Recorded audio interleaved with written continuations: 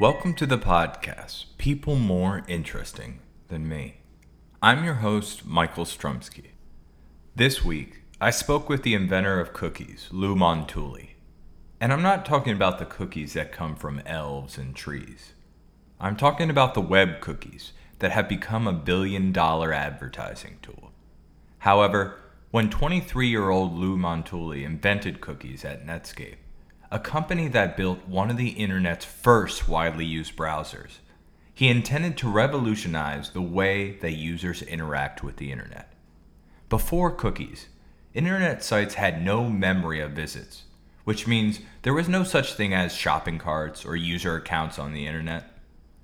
In this episode, Lou talks about what made him become a web developer and how cookies and the numerous other advances that he helped develop at Netscape have changed over time. The overall message of this episode: getting a job that doesn't suck. Today I have with me is Lou Montulli. Did I say that right, by the way? Montulli, yes. That's very close.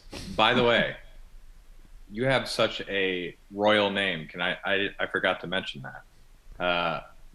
Louis Montulli II, correct? Yes.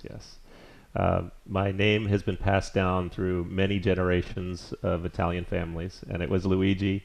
And my great-grandfather had his name changed when he came through Ellis Island, as they did. And Montulli wasn't the original name either. It was probably Mentullo or one of those other variations, because Montulli is almost unique in the world. There aren't Montullis that exist in Italy, as far as I know.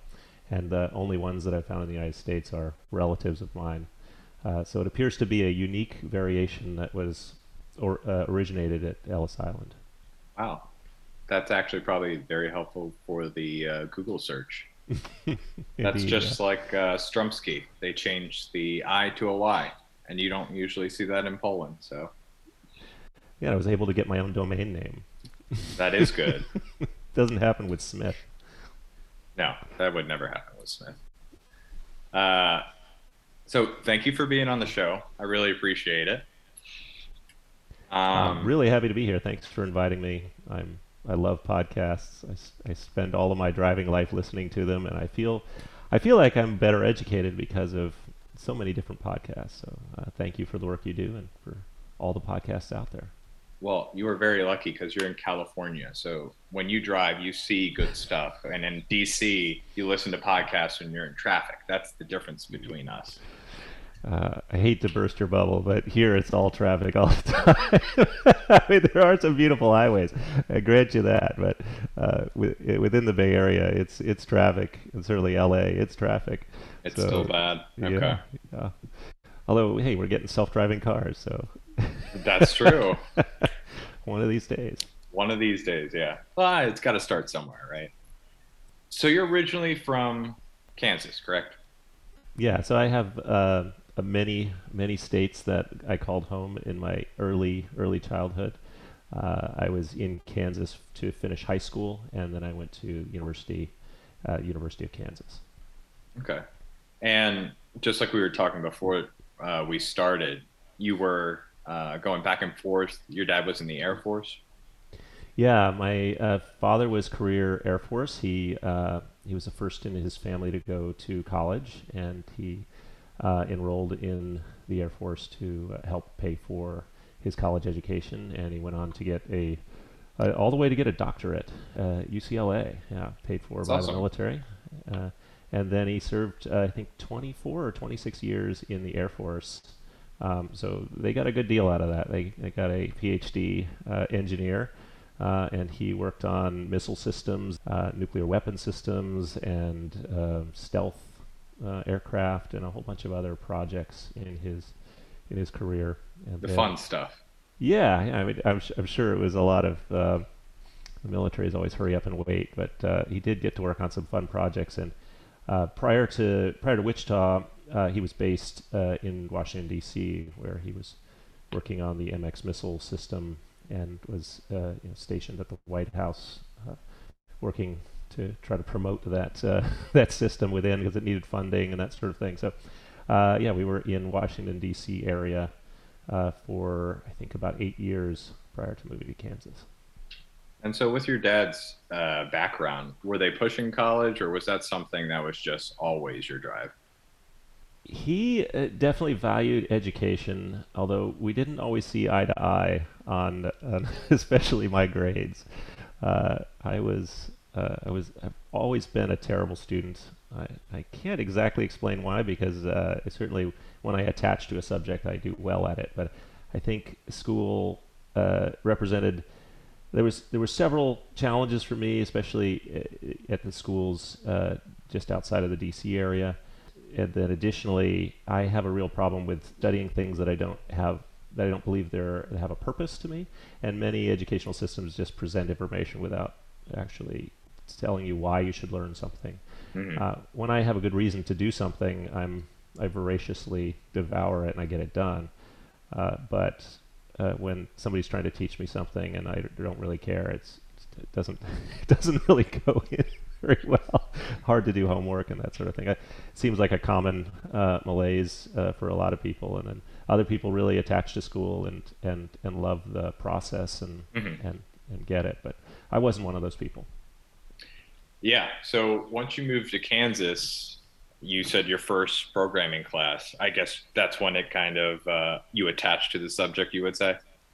Yeah, well, that was my first taste. Honestly, I took the class because I heard that it was a good opportunity to just goof off, and it was computers and the idea of playing video games or whatever came to my mind. But I did take a computer course in high school, and nowadays these are very common, but back then it was probably the first of its kind in our school district. Just even having PCs around was a pretty rare thing. So there was just a lab of maybe 6 or 8 computers, and they had a course, and somebody who didn't know very much about programming or computers in general was teaching it. Um, but he meant really well, and he tried to guide us. But a lot of the time was spent just fooling around. But we did actually learn how to do simple programs. And I realized at that time, or at least my takeaway from that was that this stuff is pretty simple. It's just some simple keywords, and the computer does something, and it's not something to be afraid of, if you would. So many people look at all the code on a screen and go, I could never do that. But if you just start trying and you start small, the reality is this stuff is very simple. It only gets complicated as you build it up over and over. Just like a Lego is very simple, but you could build a very large, complex structure from it. The same with code. And just to give a frame of reference, this was around like 1989, 88, something like that. This would have been like 1983 or 1984, something like that. Okay. Yeah, so I graduated high school in 1988, so maybe 84, 85, something like that. Yeah.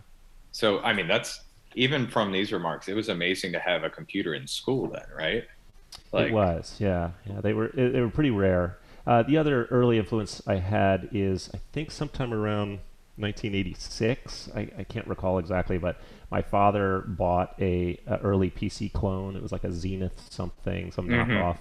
It had it had 1 megabyte of RAM, which was amazing because the Windows could only access 768K of RAM, so it had more RAM than it was Windows. Then the Sorry, actual DOS. Yeah, computer. yeah. Well, the operating system didn't know how to actually access that much RAM at the time, and just to put that in perspective, an MP3 is about 5 megabytes, right? So the computer had 1/5 of the memory that could play just one song, much less the power to play a song. So those are the kinds of computers that we were dealing with in the 80s. But just in time and history, right? It's still amazing, right? You go back 10 years before that, and everything was a mainframe. It took up the size of a large room or a house. So things were moving very quickly in the computer world at that time. It's just crazy to me just to think back then, because obviously I grew up where I think Windows 95 was my first operating system, and I think it's gone dramatically. Even more than I do on the stretch of where it was and where it is now. It's just Yeah, yeah. baffling. It's been a remarkable progression, especially when you move from the world of command line interfaces to graphical user interfaces. But I would hasten to do predictions because Nostradamus is always wrong. But I think in the same span of your life, you're going to look back and say that everything has changed as much or more than what I've seen. Right? Like computers, may be literally inside your head in a similar time frame, or maybe so ubiquitous that you can't imagine going anywhere without a computer always around you. I mean, it's almost the case today. You have a phone, which is a very powerful computer compared to what we had in the 80s, always with you. So you have what is essentially 100 times more power than, or maybe even 1,000 times more powerful than any of the computers we had in the 80s, right in your pocket all the time, and it can potentially listen to your voice and respond to you. It's pretty awesome. Yeah. What you bring up, it makes me think of like I used to see those chapter books, like those scientific novels with the what they thought the future was going to be like in 30 years. And it was just like whatever they had then, but they would put, I don't know, antennas on it and say it was something, Right. Whereas what they show today, I can't even imagine. Maybe it'll be closer, but. Yeah, futurists are often limited by the ideas that are already in their head. So they see a car and they say, well, let's make a flying car. You see a television and they say, put the television on the watch or on your wrist or something like that. But the real breakthroughs are things that we can't imagine. Those are the real genre breakers, the things that come out and do something amazing. And now that we're on the topic, I think the internet, the networking, the world of networking, the World Wide Web is one of those things. It was certainly not predicted by those who were predicting flying cars in the 50s and 60s. I mean, it's kind of like a paradox where if it would have been thought of, then they would have already been working on it. Exactly. I mean, there are some cases where science fiction writers have come up with ideas. The metaverse is one of those. The metaverse has been around as an idea for a really long time now, and we're just so far from having the technology to realize such a thing. A virtual reality that feels real enough that people could essentially live there or experience much of their social life there. We see tastes of that in people in organized multiplayer online games and things like that, but the idea of the metaverse has been around for a really long time in science fiction novels, and we're still a long ways from getting there. So after your coding class, you decided, I'm going to go to Kansas University. You saw the program there. I wish I could say it was that simple. So again, I was a terrible student. I was dealing with a lot from my time in just outside of Washington, D.C. So you may be familiar with this, but the military does not earn a particularly high paycheck. And when you move to an expensive area, you have the choice of living on base, or you get a housing allowance, but the housing allowance is very minuscule. So we lived in a not so great neighborhood. The neighborhood, like the immediate street we're on, was pretty decent, but the neighborhood we were in was a very low income neighborhood. And I went to public schools, and I was in it was a 90% minority public school, and it was I think the teachers really meant well. I don't really have memories of the teachers, but what I do remember quite strongly is that as the white minority within my high school or within my grade school, all the shit ran downhill to me. So it was a really difficult time, and there was times when I kind of feared for my safety, and legitimately so.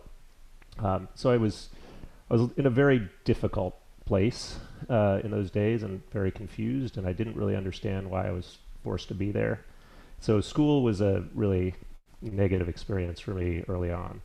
And that could have been what led to me not really caring at all for school, but it's hard to say. I would say that moving to Wichita, saved me in many dimensions. Mm-hmm. Coming from Washington D.C., I saw a lot of violence, and I wasn't particularly prepared for it, but at least I understood it, and I knew that violence begets violence, and I at least, because hundreds of people had tried to beat me up before, I had some self-defense capabilities, although not particularly well organized. And so moving to Kansas, I set about to kind of reinvent myself, or at least to make sure that I wasn't the victim anymore. And I'm not particularly proud of some of the things I did at that time, but I quickly established myself that that violence begat violence right back. And after the first year, I didn't have any troubles with anybody trying to beat me up or harass me. So I solved that part, but I still wasn't super social or otherwise normal. I think it took the entire time of high school for me to come out of whatever funk I was in and become what I would consider the me that is more similar to me now. I remember very distinctly sometime in my junior or senior year. Sorry, this is a little uncomfortable for me to talk about, but I don't talk about this very often. But I remember having kind of an epiphany that life is full of opportunities, and that I want to now just go out and take advantage of them all. I want to just go out and live everything I can, and that was a foreign feeling to me in the prior years of my childhood. So I just started to do everything that I possibly could, and exploring all these different avenues, and not really caring, wasn't necessarily prepared for any of these things, but I just started doing them. And I think that set the stage for a lot of good things that started happening to me in the following 4 or 5 years. That's awesome. So I guess you get to college, you get to your senior year, you made it there, computer science. And we missed the best part. What was the best part? I'm sorry. My plan when I left high school was to join the Army. Yeah. So I literally did not apply to any schools. I had nothing lined up. I was going to join the Army. And it was July of 1988, and one of my friends came over, and we were hanging out, and he said, he kind of knew what I was going to do, and he says to me, he says, "Well, I'm going to the University of Kansas. I think you should just join me there, and we'll figure it out." And for whatever reason, at that particular day, I thought, why not? Let's give it a try. Because maybe it was that I had gone down to the military recruiting station and started to have second thoughts. I can't exactly remember why, but that was a very fateful day. I said, okay, well, let me see if I can make this work. And back then, even though I had terrible grades, they had a entry requirement that the Kansas schools had to take you if you had a test score above a certain level. And I may not have gotten good grades, but my test scores were quite high. So I must have learned something while sitting in those courses pretending to be grumpy. I'm not sure exactly. But I made it to college. So I did actually get to the University of Kansas, and I found I took some ROTC courses to see if I really wanted to be in the military. I realized that was definitely not my personality, because they were just yelling at you. Yelling at me. Go stand over there. Salute me now. And this is definitely not for me. So I quickly unenrolled from that, and I said, okay, I want to stay in college. My parents had set some money aside, but it wasn't a very large amount of money. So I had to get a job just to pay for school. Now, fortunately, back in those days, schools was way more affordable. You could work a part-time job and you could pay for school. So please don't hate me for this, all of you students who are paying exorbitant rates. But my per semester tuition was $600 a semester, which is ridiculously low compared to now. I think University of Kansas is now $28,000 a year or something for out of state. Well, you have 2 children, so you'll see that soon, right? Yes, I have a daughter in college right now, so I'm certainly paying full rates now. There you go. It comes full circle. Yeah, yeah. One other note I had, because, like I said, I scoured the internet. I saw Mhm. conflicting things that said, well, not conflicting, one conflicting story that said you were 6 credits short of your college degree, but you were still working at the university. Did Well, so you? I was enrolled the entire time I was at the university. I took the last semester essentially off. I just took my the last two courses I needed to graduate in correspondence school. They have like just mail it in, and it was meteorology and religion. And I never got around to actually finishing those courses, so I didn't receive an official degree. I think that's awesome. I mean, like, no, no, no, no. I'm serious. I'm serious. It's just like you were more concerned with the actual art than the actual, like, you were interested, like, since high school doing coding with Pascal, you were more interested in kind of, because I'm familiar with coding. It's like you don't see it until you see it, if that makes sense. Like the flow of it. Hmm. And it's the worst part is when you run it and it works perfectly. So you know it's completely wrong. Yeah, yeah, it's unlikely to run perfectly at the start. That is absolutely true. Well, this is very simple. So I'm at the university, and I needed to get a job. And I'd worked at some retail. I'd worked at Target for a couple of summers and during high school. And I worked at Disney World for a summer. I was a Jungle Cruise captain, so I got to tell jokes and pretend to drive a boat. Uh, Fun just fact: did you know Steve Martin worked at Disneyland when he I, was 10? oh, nice! I didn't know that. The most interesting thing that happened to me while working at Disney World is that if you've been on the Jungle Cruise, it's the boat captain takes you on a tour and tells really corny jokes, and it's the same corny jokes over and over and over again. So you have a script. You spend the first week just doing the script over and over and over again to an empty boat, and then you take on passengers. And I spent 3 or 4 months doing that. Um, One would think that you can't daydream while doing a full monologue, but it turns out you can.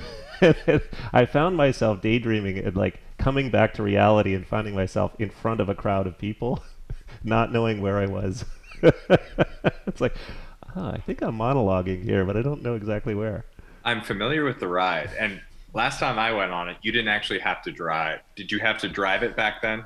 It's on rails, but there is a throttle, so you just simply move forward or stop. Okay, that's good. That's Yeah, good. yeah. We're not going to crash the boat, fortunately. So yeah, it was mostly puns, and you were driving around on a rail basically the whole time. So Yeah, yeah. nobody was hurt. That's the good thing. Only the puns hurt them. Exactly, and they had a 22 pistol on board. You're Really? supposed to shoot at the hippos or shoot into the air. I think they've since gotten rid of that entirely because you're not supposed to shoot at hippos for sure. But it Or turns the out it's gun. with a gun. Yeah, somebody brought live ammunition to the ride, not during my tenure, but a few years before, and actually shot the hippos. And they had since plugged all the guns properly. Why the hell were they using real 22s in the first place? I don't know. A fake one was much more expensive than a real one, probably. Exactly, exactly. So trying to find out a way to make some money without having a job that I hated. So I, Isn't that the main story of everybody, right? it is like that's the meaning of life, indeed. Uh, so I went to the computer center, which we had a computer center at the university, and back in those days, they have a bunch of mainframes and things, which are just big computers in a big room that are the size of large refrigerators or buses, or depending on the year.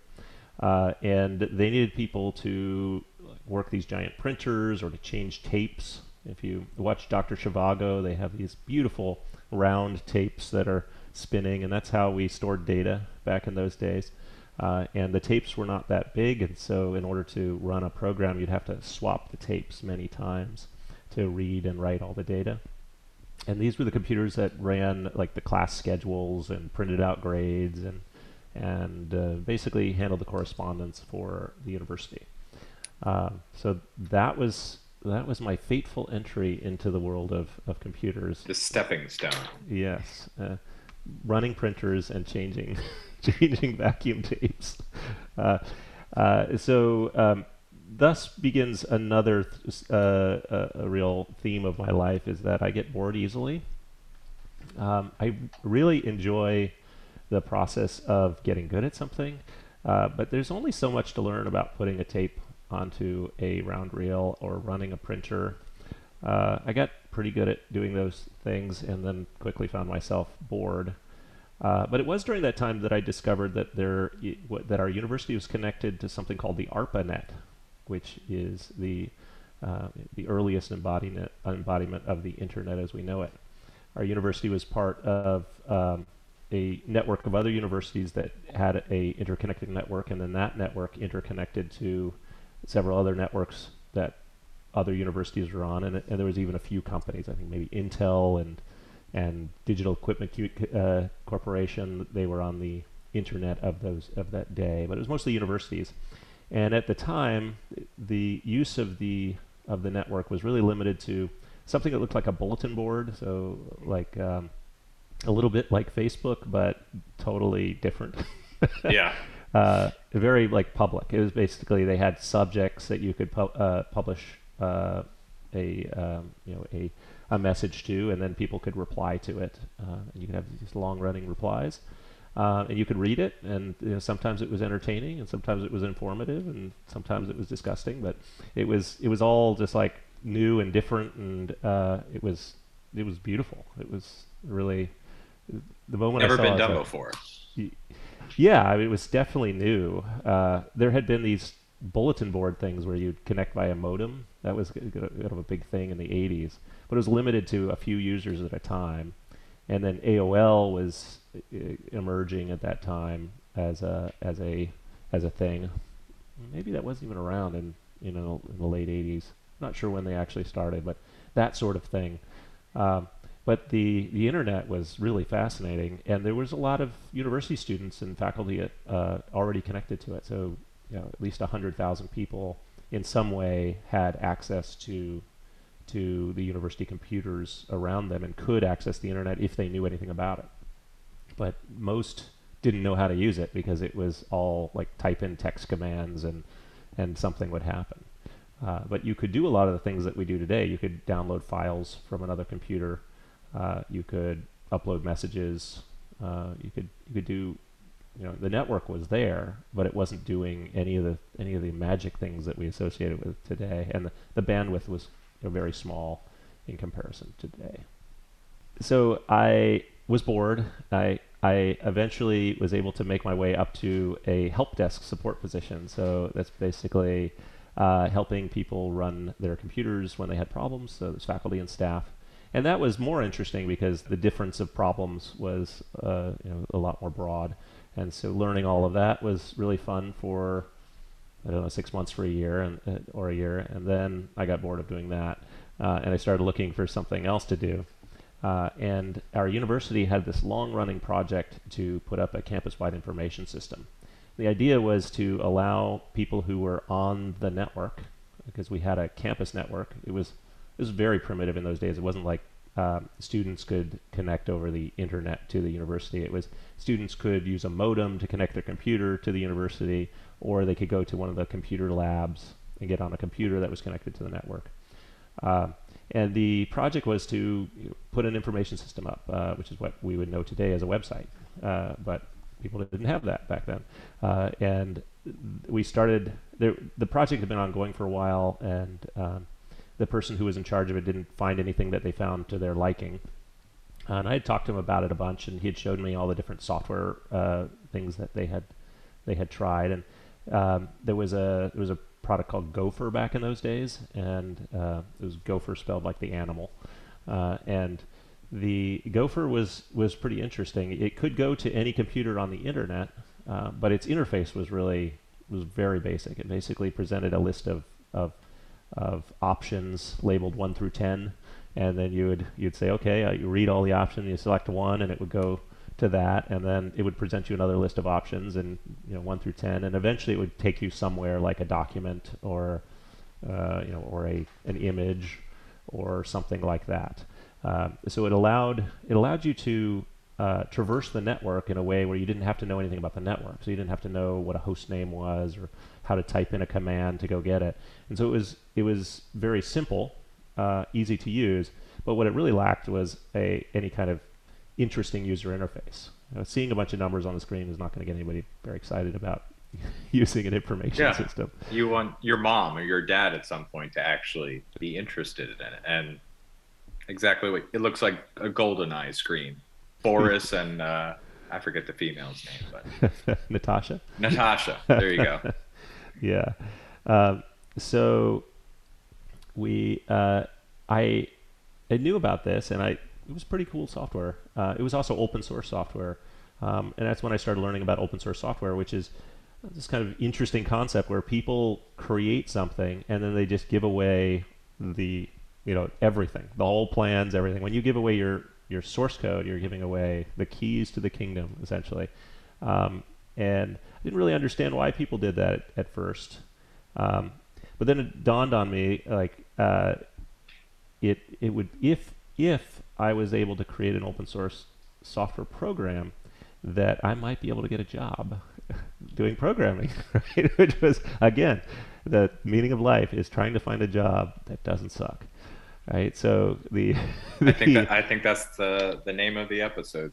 The thought in my head was like, I really should create an open source program, and then I would be associated with something that was a proof that I could do something. Because again, I was learning. I really enjoyed the university, but I hate doing homework. I don't like doing busy work, all those things. So I was learning, but I was not an excellent student, as the grades would show.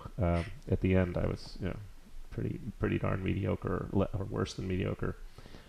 If you can build something, if you can actually prove that you can do something, that's probably better than getting an A in history.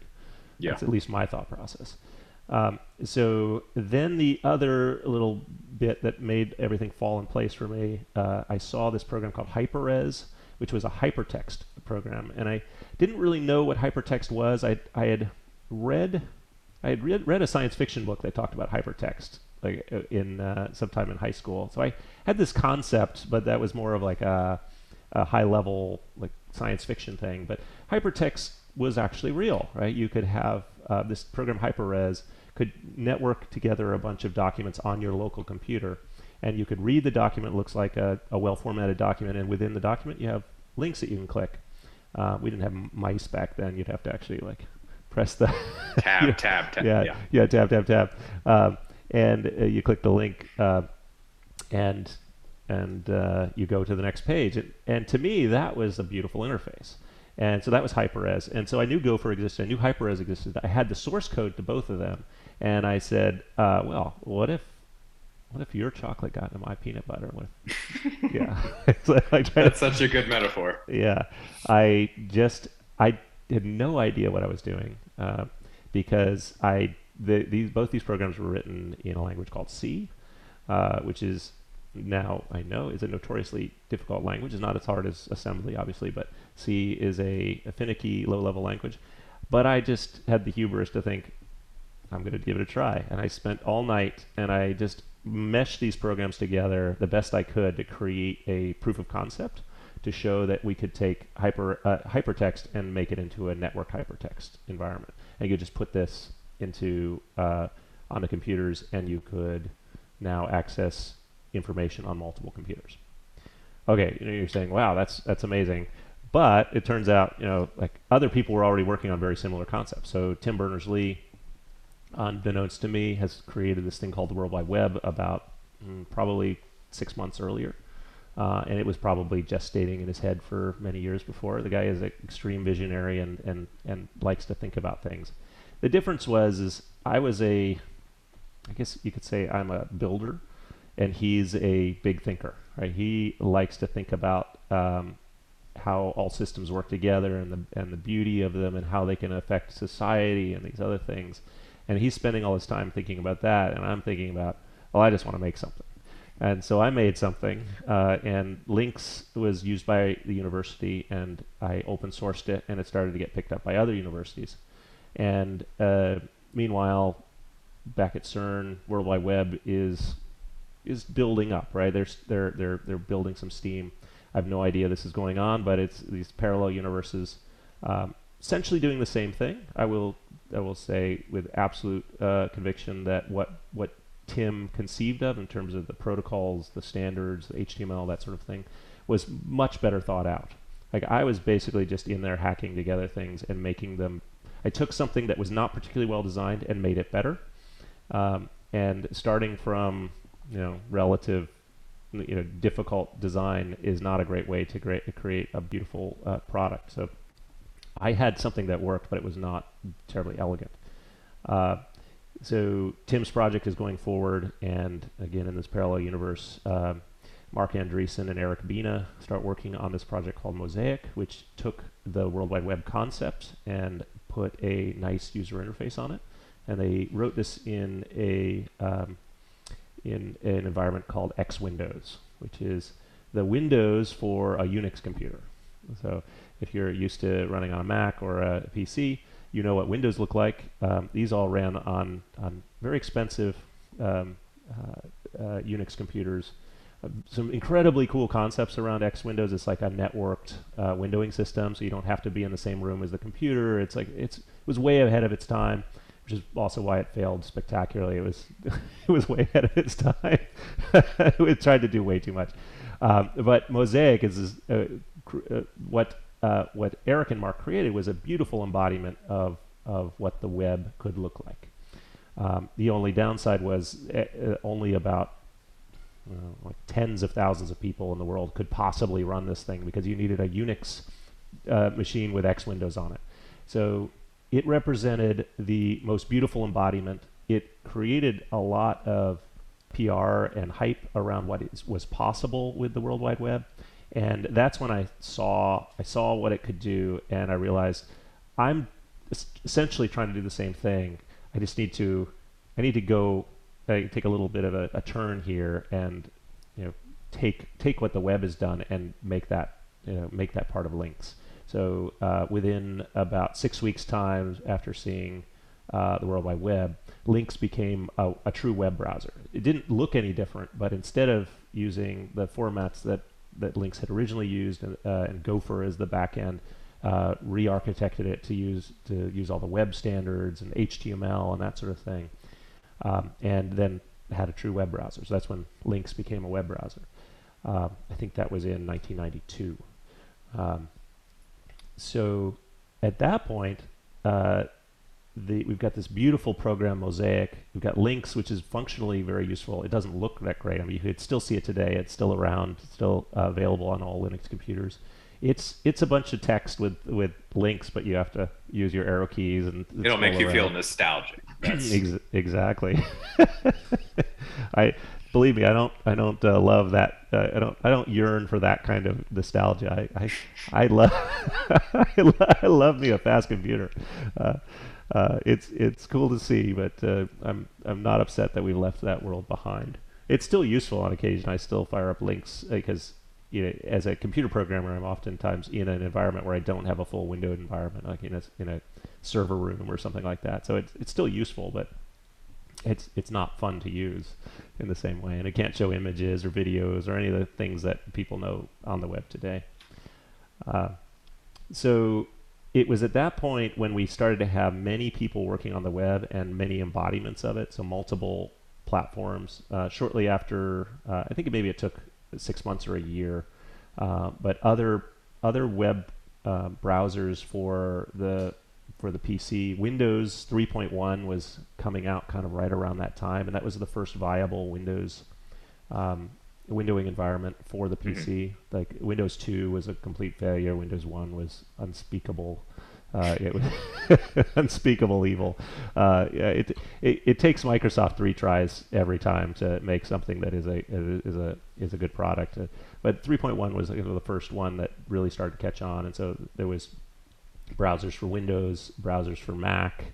All these things started to come about, and it's that point that the the snowball really started to roll. Yeah, yeah. So we started to really take off, and maybe we'll put a pin in this because everyone knows where the web goes from here. It got really popular as the hint. So, kind of talk me through, I guess you're specific. You guys building up Netscape. Tell me about the meeting between the first meeting where you guys started talking about it, where you had to fly to Chicago. What was that like?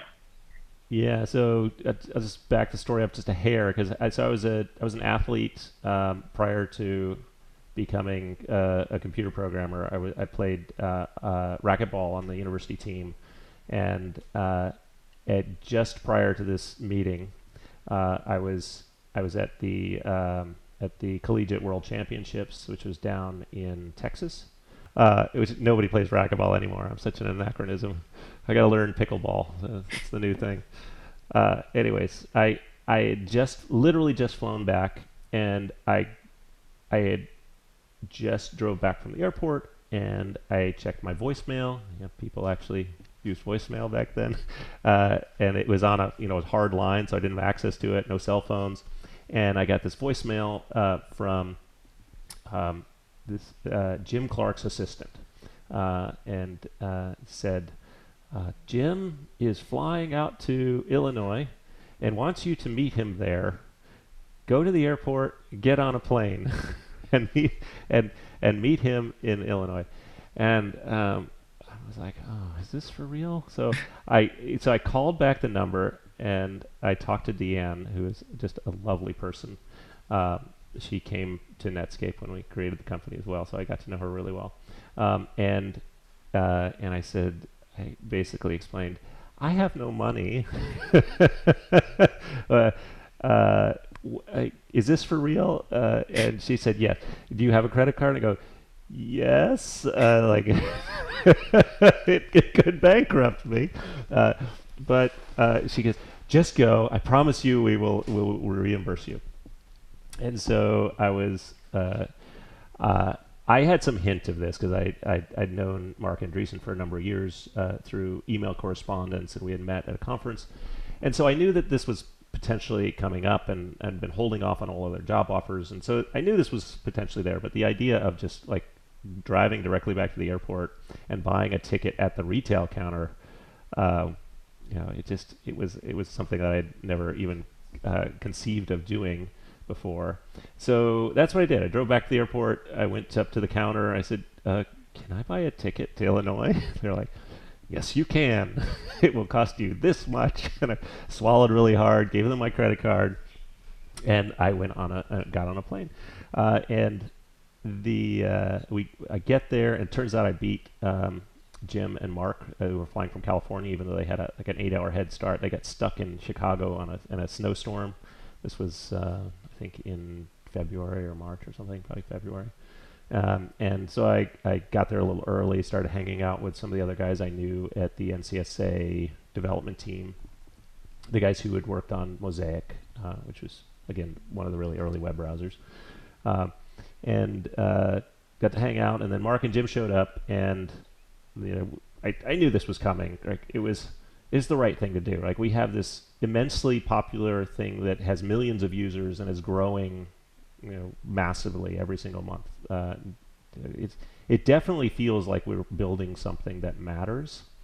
There was all this hype around the government creating the information superhighway and wanting to fund, this idea, and we were very influenced by this. We thought what we were building should be the information highway, and that the way to do it was to do it through open source software, to have everything be free and open, have the standards owned by humanity and not owned by a single person. And all of our competition, AOL, MSN, they were closed networks that were owned entirely by one large corporation. If you wanted to be on their network as a business or a user, you had to pay. And so we were very libertarian-leaning college students who were like, just set the information free, and the world will just be so much better. It was a lot of yeah, a lot of youthful exuberance. So I understand those libertarian leanings, even though I'm not quite as libertarian anymore. The our we felt like we were on a mission to create something for the planet in some ways, and then Jim Clark. I should give some backstory here. So Jim Clark was already a famous entrepreneur.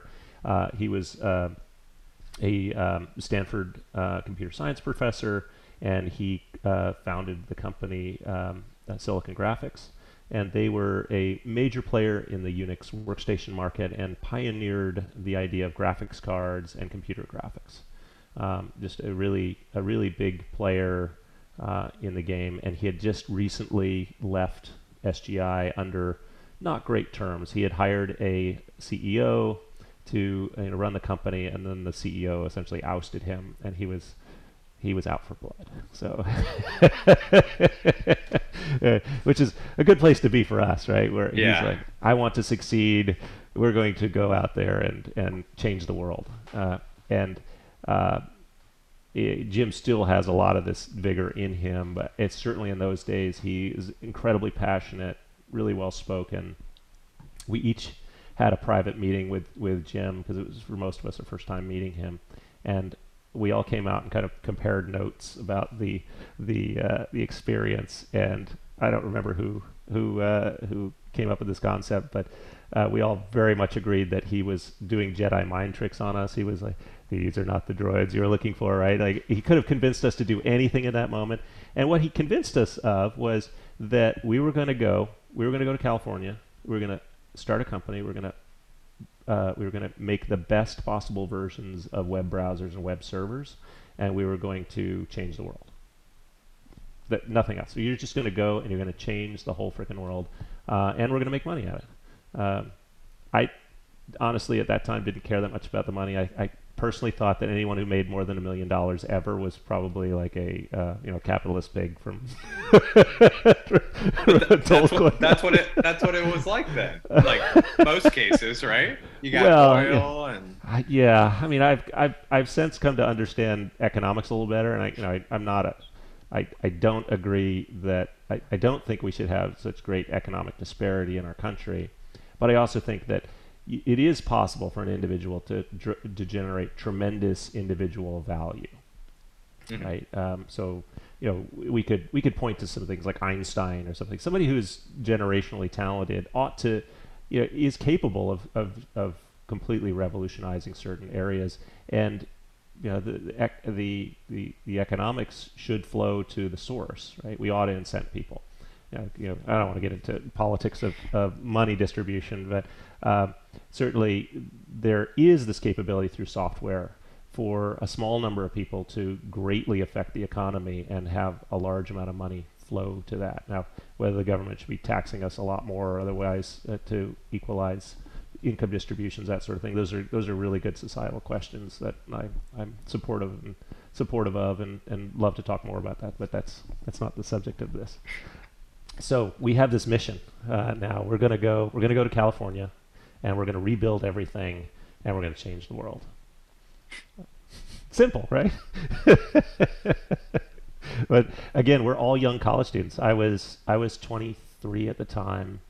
Mark was 22. Eric was he was a little older, but we were all young, and we had no attachments. We were just basically free, and we could move to California, and we could work 24/7 to realize the dream we had of changing the world.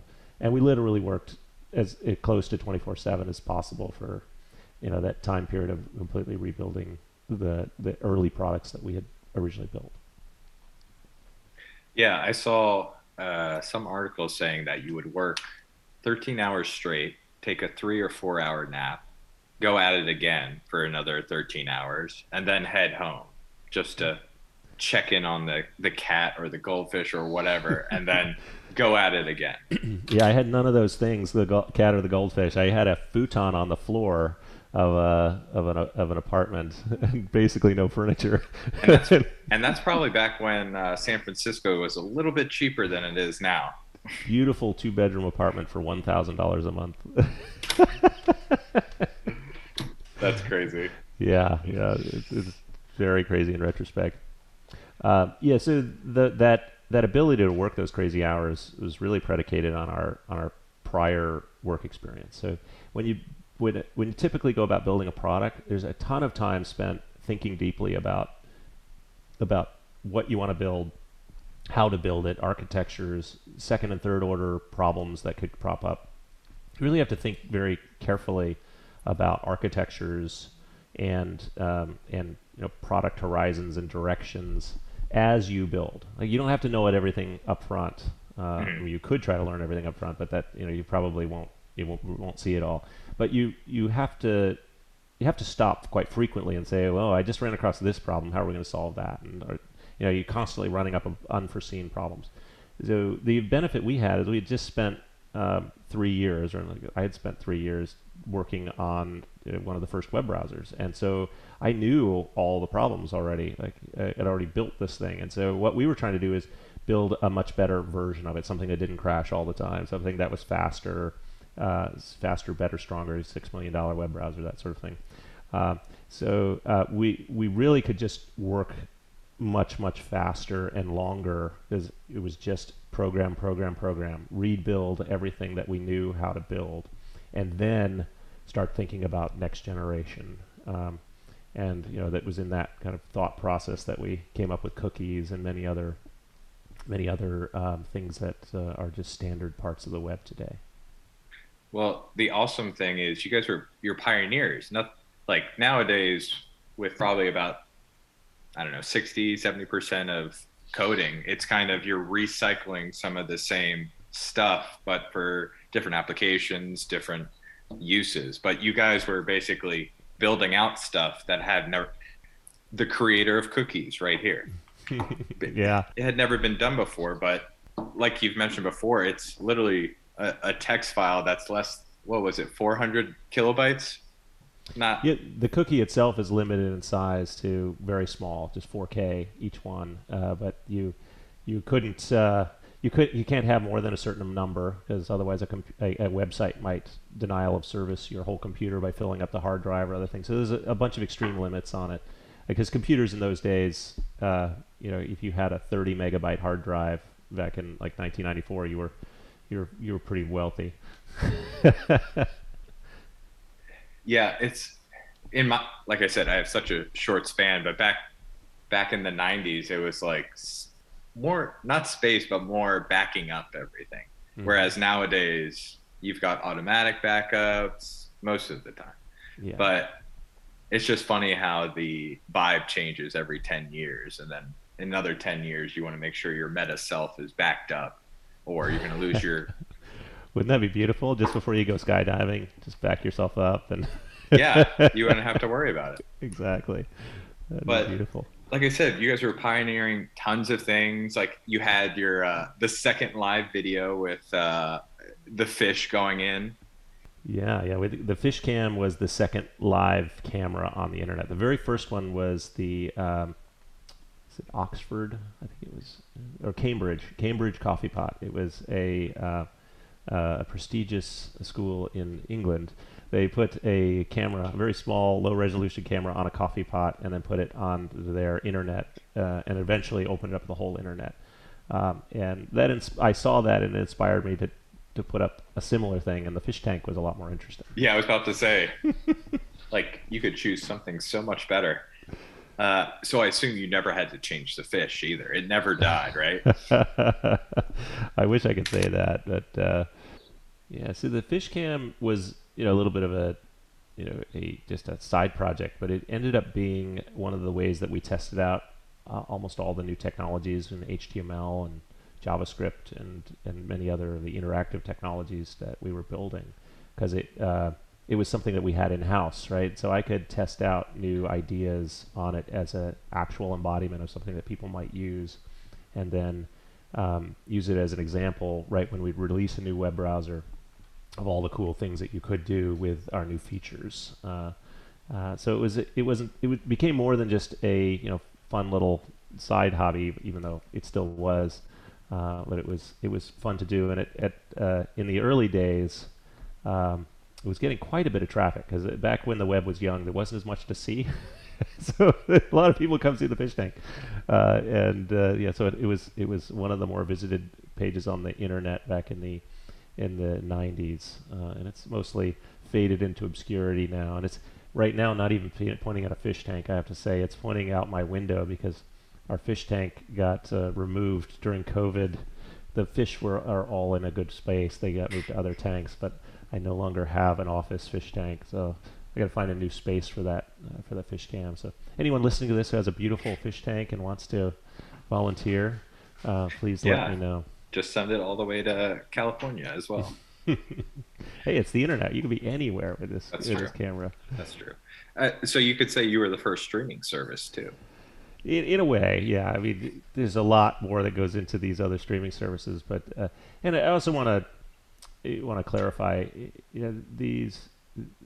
the ideas that were considered new are really retreads of various things that are already happening in the physical world or in other parts of the computer world. So we were a group of people innovating as fast as we could, and we were taking influences from wherever we could find it. And sometimes it's hard to pinpoint where those influences came from, but it's rare. I can't point to anything that I've ever created where I hadn't seen something that was kind of subtly similar in some other space that is like, oh, that's a good idea. I wonder what that would be like if we networked it. Right? It's like this great unbelievable internet concept of, hey, networking. Well, you can take anything and network it, and you create something new, you create something a little bit more functionality, and that's largely what we were doing. Right? It's like the creation of JavaScript, for instance. Obviously, computer languages and scripting languages existed before, but taking it and applying it so they could run within the web browser and affect your HTML experience and make the web dynamic, that was an innovation, right? But it's really just taking something you already know and glomming them together. It's the peanut butter and chocolate analogy all over again. And most of the time, I mean, certainly there are major innovations in the field. Most of the time, what we're doing in all product building processes is taking parts and fitting them together and creating something more powerful because of the combination of those parts. And as open source software, that's this thing that was really new in the early 90s and late 80s. As that has blossomed, there's so many more components that you can just grab and take and use, and a larger community to support all of those, so that application development has become more streamlined and faster and better in so many different ways because of that. So much of my job these days is just wiring things together to create this beautiful product made up of bigger and bigger Legos. Yeah, that was kind of what we were talking about before, and you were talking about just pushing stuff together, and I was just thinking about the way you describe links, and that's basically you saw something that you could improve upon, you already knew how to do it, so you just, like you say, chocolate and the peanut butter. Sounds good to me. Yum. So, I mean, you're obviously famous for developing the cookie, but I mean, you helped to put all the back-end stuff, brought enjoyable browsers to people. Like you were saying before, it was text-based. Nobody's going to, unless they truly understand it, be able to navigate the internet. So you basically brought it to a front where non-technical users or people who are unfamiliar what Unix is or don't know how to use a mouse, basically. Exactly. It was such an amazing opportunity to be at Netscape because we were really foundationally creating this new infrastructure, and it was such a wide open space because the network is incredibly powerful. This idea of networking and pulling people together using the network is an incredible concept, and the feature set, the software for navigating the network, was just incredibly primitive. So to be at that foundational spot and be at a company that had good funding and we were able to hire other engineers to work on these interesting problems was just, it's a really incredible place to find oneself.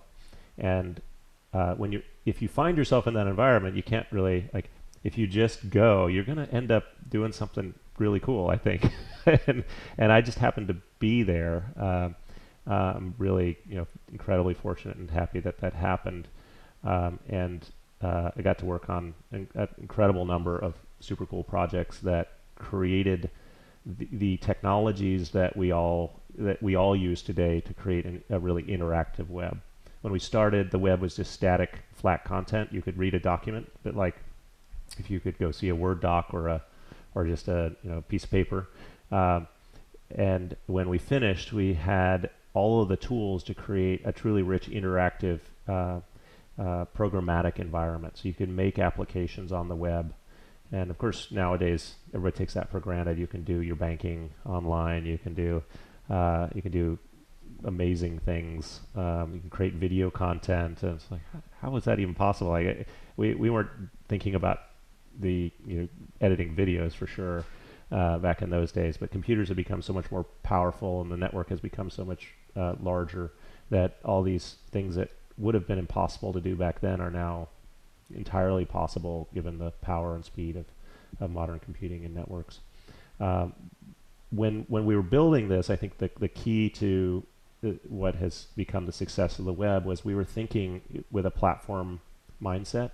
So instead of building a feature for a very specific purpose, we would always try to step back and say, okay, here's a feature, but what is that a class of? What other features are similar to this, and how could we create a platform feature here that would enable not just this, but a whole set of applications on top of it, a whole bunch of things. And so just making everything a little bit more general than it would necessarily need to be for a particular application enables all these parts to fit together in a way that allows people to build things that we had never imagined. Yeah.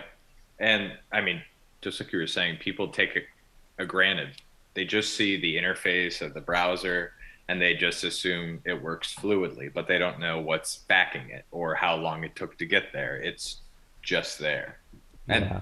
And then they get upset that it's not loading, like I don't have the pictures here. But you could say the same thing in about a completely other field like astrophysics. Like it's just funny how you don't understand the history that goes into something so you take for granted like a web browser. Right. It's also a hedonic adaptation, right? The first time you see something, it's amazing. Next time, it's only okay, and then you get used to it, and if it doesn't work, then you're pissed off. Yeah. It's a total range of emotion. So as technologists, we just got to keep delivering better and better all the time. Yeah. So obviously, when you first developed the cookie, it was amazing because it's basically you could revisit a site and it would remember you. That's, to the non-technical user, that's basically what you were getting from it. And you wouldn't have to have, as you coined, a amnesia browser. It wouldn't forget you every time you came back. It led to shopping carts down the line. It helped save information so you weren't constantly redoing stuff. Exactly. Yeah. The web prior to cookies was had no memory. The basic protocols just allow your browser to connect to a server and then disconnect as soon as it's gotten a single page. And then when it returns, so it'll reconnect to that server. It doesn't have any kind of session state there. So the server that just previously had served you a document has no idea that you're the same browser that is asking for another document and another document. And that's fine if you're just asking for static pages, right? If all you needed to do was grab the Declaration of Independence from one spot and some sort of other document for another, you don't need to have memory. But if you're trying to build an application on your website that allows the user to make choices and interface and do interesting things, you absolutely need some way of recognizing that this is the same user that came and said, I'm interested in buying something and I would like to buy this. And then it would be great if when you went to the checkout, it actually knew what you wanted to buy and allowed you to check out. So the cookie was a solution to that, and it also, the design was attempting to be as privacy protecting as possible given the technology. Mm-hmm. Now, there's some irony there. It didn't work out exactly the way we wanted to. It turned out that a couple years later we found out that cookies in combination with some other web technologies allowed for ad tracking. And this is a good and a bad thing. There are two sides to this coin. So cookies, again, were designed specifically to not allow for tracking, and so it was certainly in violation of the spirit of what cookies were designed for. But as it turned out, that if you can track an ad, i.e. know how many unique impressions there were, and if you know whether or not that person saw an ad and then went and bought something, it is a much better return for the advertisers. The advertisers were willing to spend money on websites that had ad tracking technologies, and it wasn't just a little bit more. It was a 10 to 100x improvement in revenue for advertisers, and just because you could measure the actual effect, and people really care about having a dollar spent actually turning into some sort of value, and so. The cookie as an ad tracking mechanism, even though it wasn't designed to do that, gave the web some revenue source. And you're probably familiar. Most of the sites that we go to don't charge us any money, so they rely on advertising for this for their entire well-being. And we haven't developed, unfortunately, any other great mechanisms, widespread mechanisms for funding websites that are not advertising driven. So there is this two-sided coin here, is that cookies have enabled advertisers and website content creators to make a revenue to continue making great content. On the downside is that there has been some privacy loss from the users using the web. When we found out that cookies could be used this way, we faced a really difficult decision. It mostly fell upon me because our company was in really difficult times then. Microsoft was essentially trying to kill our company for years, and they were mostly succeeding at that time. So the things we were and I was debating is to turn off third-party cookies, which is really the mechanism that allows for tracking, or to keep them on and do nothing, which didn't feel right because it violated the spirit of what cookies were designed to do. And ended up coming up with an alternate option, which was to really make cookies visible so that you could see when tracking was going on, and to give the user as much control as possible over their cookies so that if they wanted to, they could clear them on a regular basis or have programmatic methodology for clearing them, to turn off certain types of cookies or to not allow cookies on certain sites, that sort of thing. So you could specifically say, I don't want to allow cookies to go to an ad tracking network or something along those lines.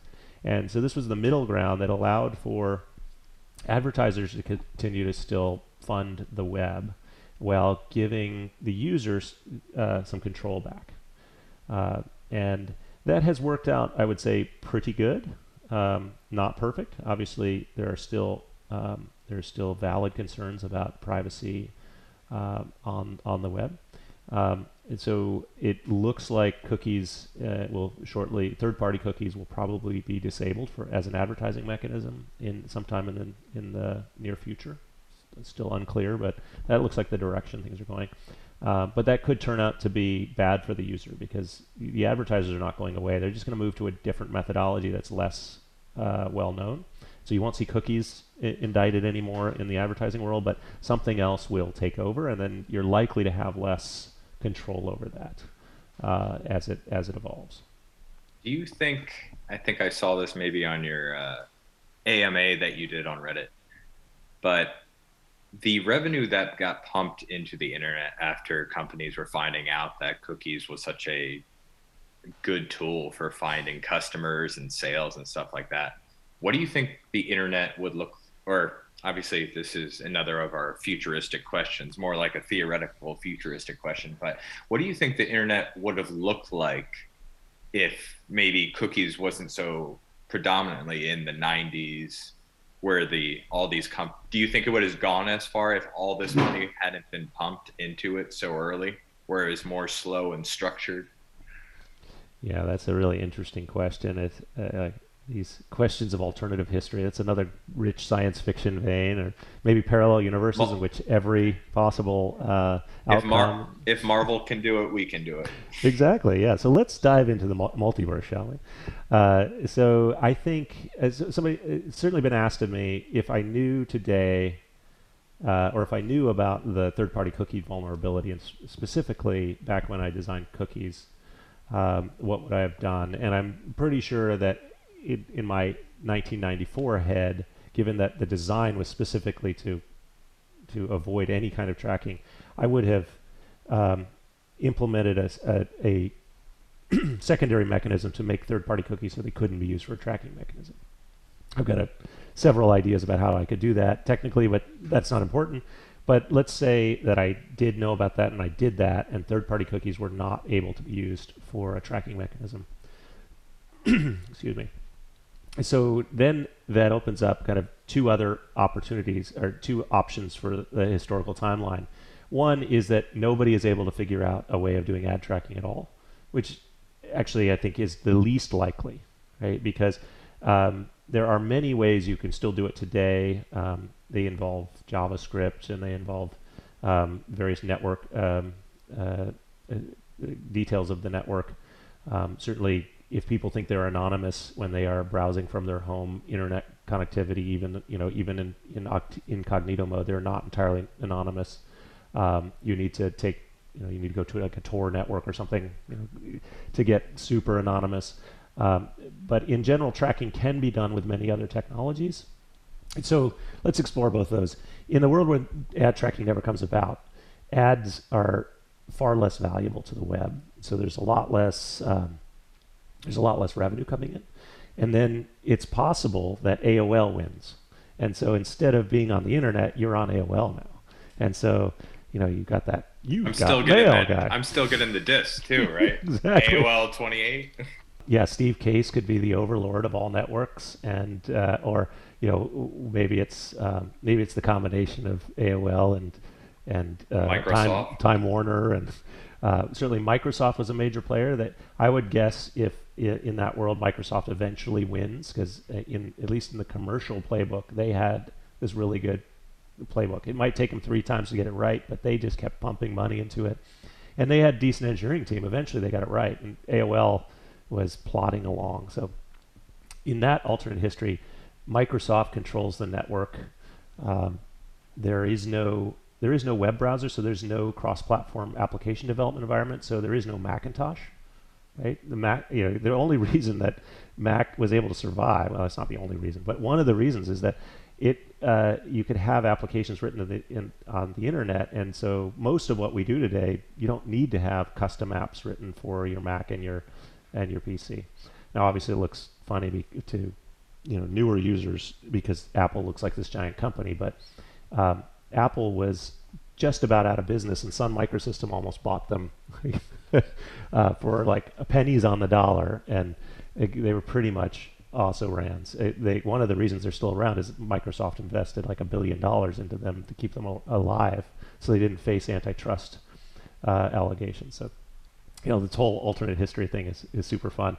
But yeah, I mean, it's like the idea of an alternate history of some of the world wars and waking up where the other side wins. So imagining Microsoft as controlling all of our networking and computing is incredibly scary to me. So that's the darkest scenario I could come up with. The other ones is that that advertising finds some other way of working out tracking, and it's a silent tracking mechanism. And so cookies never come up. You don't have this like nice clever name that you can put on it, and it's potentially like the advantage of cookies as a ad tracking mechanism is it really requires a lot of websites to conspire together with a single advertiser to make it work.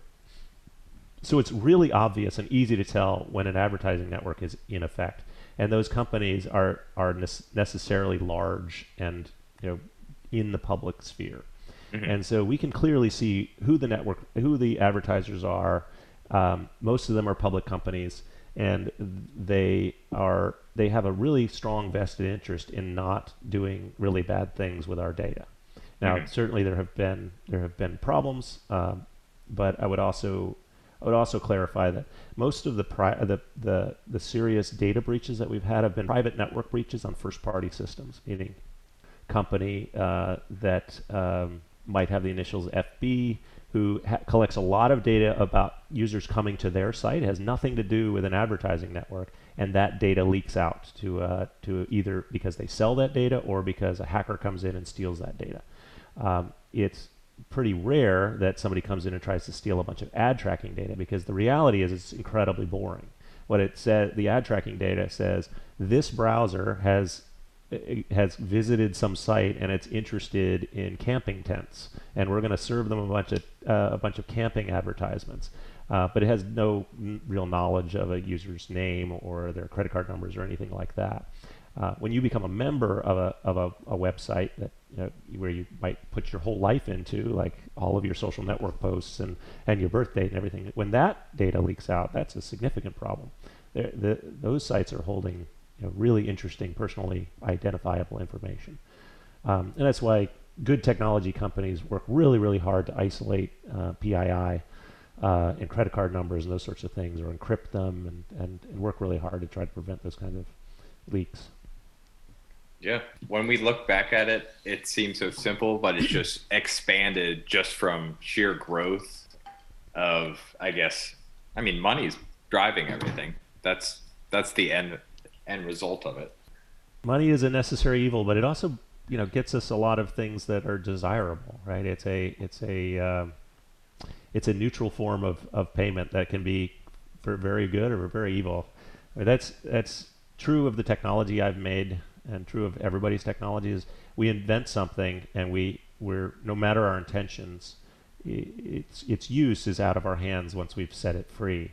And sometimes it's used for incredible good, and sometimes it's used for bad, and sometimes incredible bad. So I think that my inventions have been on the whole very positive, although we haven't gotten out of the 21st century yet. So we still have to see if we as a society we can kind of cope with all the new challenges around being incredibly networked and have this massive feed of information hitting us from all angles at incredible speed. It's certainly creating a tremendous number of challenges sociologically and societally and politically, and in all areas of our culture. Things are happening really rapidly, and not all of it looks good. Yeah. So speaking in the future, there's one question I like to ask people, more of a job interview question, but where do you see yourself in 5 years? Still working where you are currently? I would like to. My company right now is Jet Insight. We are making a software and technology to make the charter aircraft world a lot more efficient. So it's a network of tens of thousands of planes that you can contract to fly wherever you want. And there's a lot of inefficiency in the business because there's a lot of independent operators who don't intercommunicate. So we're trying to make software to essentially network them together and help make the whole industry more efficient and lower costs, and hopefully create a new revolution in personal transport and aircraft that'll take you actually where you want to go and not just to the big cities. Have you guys, I don't know how far out this is future-wise since we're talking so much future, but unmanned aircrafts, is that ever talked about? Yes and no. So we're fairly agnostic as to the plane. What we're trying to create is the technology around the scheduling and the infrastructure, bringing customers and that sort of thing. And it's fairly plane agnostic. So if somebody comes up with a better plane tomorrow, that's really good for our business. These idea of using like personal drone technology to carry us as air taxis, those sorts of things. Those are all really interesting technological advancements. I think you might be getting at self-driving planes, maybe, or. So we've had the technology for a really long time to have self-driving planes, and the reality is pilots don't want it, and the public doesn't seem to want it either. They would much rather have what they perceive as a super competent man in charge, or man or woman in charge in front, taking care of business, because we love our computers, but somewhere deep inside, none of us fully trust it or want to live with it. But many airplanes have automated landing systems and automated takeoff systems, and for the most part, a pilot is really in command, but they can. I'm not saying they do, but they could largely fly the airplane simply by punching in a bunch of instructions and supervising the plane as it's in flight. Not all planes have that level of automation either, but it's certainly possible to do that, because flying is way easier than driving in a city. Right? You don't have things around you. The airports are well located, and they have people on the ground there who are able to make sure that the runway is clear. None of those are true in a self-driving car, and so the technology there is incredibly more complex to create self-driving ground vehicles. So one question I'd like to close with, what is something that your parents did that you pass on to your children, and what's something that you try to avoid that your parents did that you don't want to pass on to your children? That's a good question. I haven't thought about that a lot. Something comes to mind. The little humor here too, because I think I'm Gen X. I'm not sure what generation I actually am, but there's some people talk about us as being like the latchkey generation, or the unsupervised. And I wouldn't say that's entirely true. My mom was a stay-at-home mom. She had 4 kids, so very busy, and we had some challenges, especially when I was in high school. My brother was severely injured, but she took care of business, and mostly my parents tried. I think what they were doing is setting a good example and allowing us to kind of figure stuff out for ourselves. I think it created within me a lot of independence and necessarily built up a lot of skills that I might not have gotten if I was just catered to, as a lot of parents might do today, or protected. And so I've tried to be as similar as possible with my kids.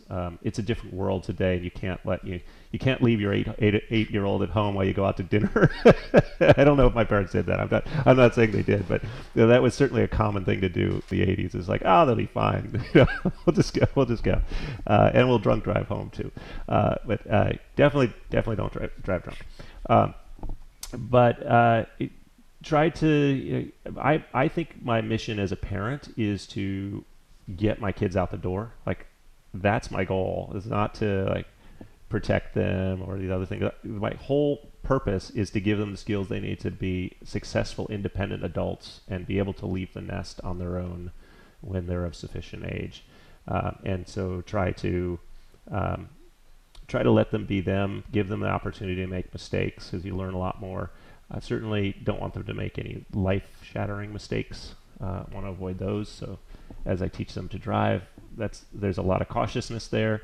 But if they want to go and hang out with their friends at the park, I'm not like, don't do this and don't do that and don't get involved in any of this. Like, they'll figure it out, right? It's very unlikely to get into such craziness that it shatters their life. Yeah, makes sense. That's it, sir. Nice. Did I answer every question that you wanted? You did amazingly. You gave such good perspective to the cold hard facts, the details, and that's good, especially with coding. It's hard to, just as you know, try to put something behind that besides zeros and ones and loops. And yeah, we did do a lot of if-thens, though. There are a lot of if-thens, yeah. I would say to anyone listening, if they are interested in coding, that it don't just take a programming course and make up your mind there. You really have to build something. Like, the beauty to me is it's a framework for building something. And one thing I know about myself is I just love building things. I don't care about the language I'm using. I don't care whether it's 2x4s or if-then statements. I really like building things, and that's shared by a lot of people. But many of the courses are teaching the language and the syntax, and they don't give you enough opportunity to creatively build something, because that's where the magic really happens. It's really everything to me. It's just this beauty of being able to create something from nothing. It's a bit like art. Like, you don't know what you're going to end up with necessarily, and when it works and it makes other people's life better, or makes them smile, or whatever your purpose of what you're building, even if it just makes you smile, it's a beautiful thing. And it's also a wonderful career. Obviously, I'm a musician as well. I'm not a great musician, but I would. Another alternate history is, like, if I had tried to make it as a musician, trying to think about how much more difficult my life would be. As a average programmer, I'm able to be very successful because I just keep applying myself and keep working hard. As an average musician, you make no money, just about, and then you struggle for your whole life just to put food on the table, and it's so difficult. And I have so much respect for people who go through that journey, and they're incredible. Like, the folks who make it out the other side are just incredible dedication and talent, and that's like the other side of it. Like, if you can find something you love that also is a job that doesn't suck, back to the theme of finding a job that doesn't suck, it's a good place to be. And then I play music for fun on the weekends. There you go. No, I've always pitched that idea that, I mean, coding should be maybe middle school, high school, something that's taught, because you can apply it to any field. You can reduce down what you're doing, but like you say, if you build it something that you love or you're interested in. Like, if you love plants, categorize your plants, make a program first. You know what I mean? You could do anything with it. Just put a flavor on it. Something you love. Exactly. And just take any tool. I mean, even a spreadsheet is programming. We're not picky. The world is changing really quickly, and technology is, as I mentioned, getting into bigger and bigger Legos.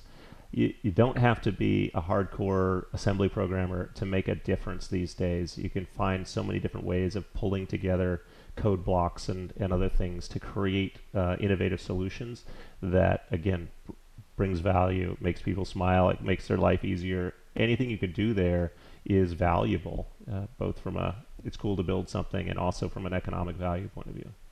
Yeah. That's it, sir. Thank you very much. You're very welcome. This was amazing. Thank you for the opportunity. It was a great experience. I still think you might be more interesting than me. You got a great podcast. I'm very jealous about that. If you like this week's episode of People More Interesting Than Me, please follow me on Apple Podcasts so you won't miss out on more episodes like these.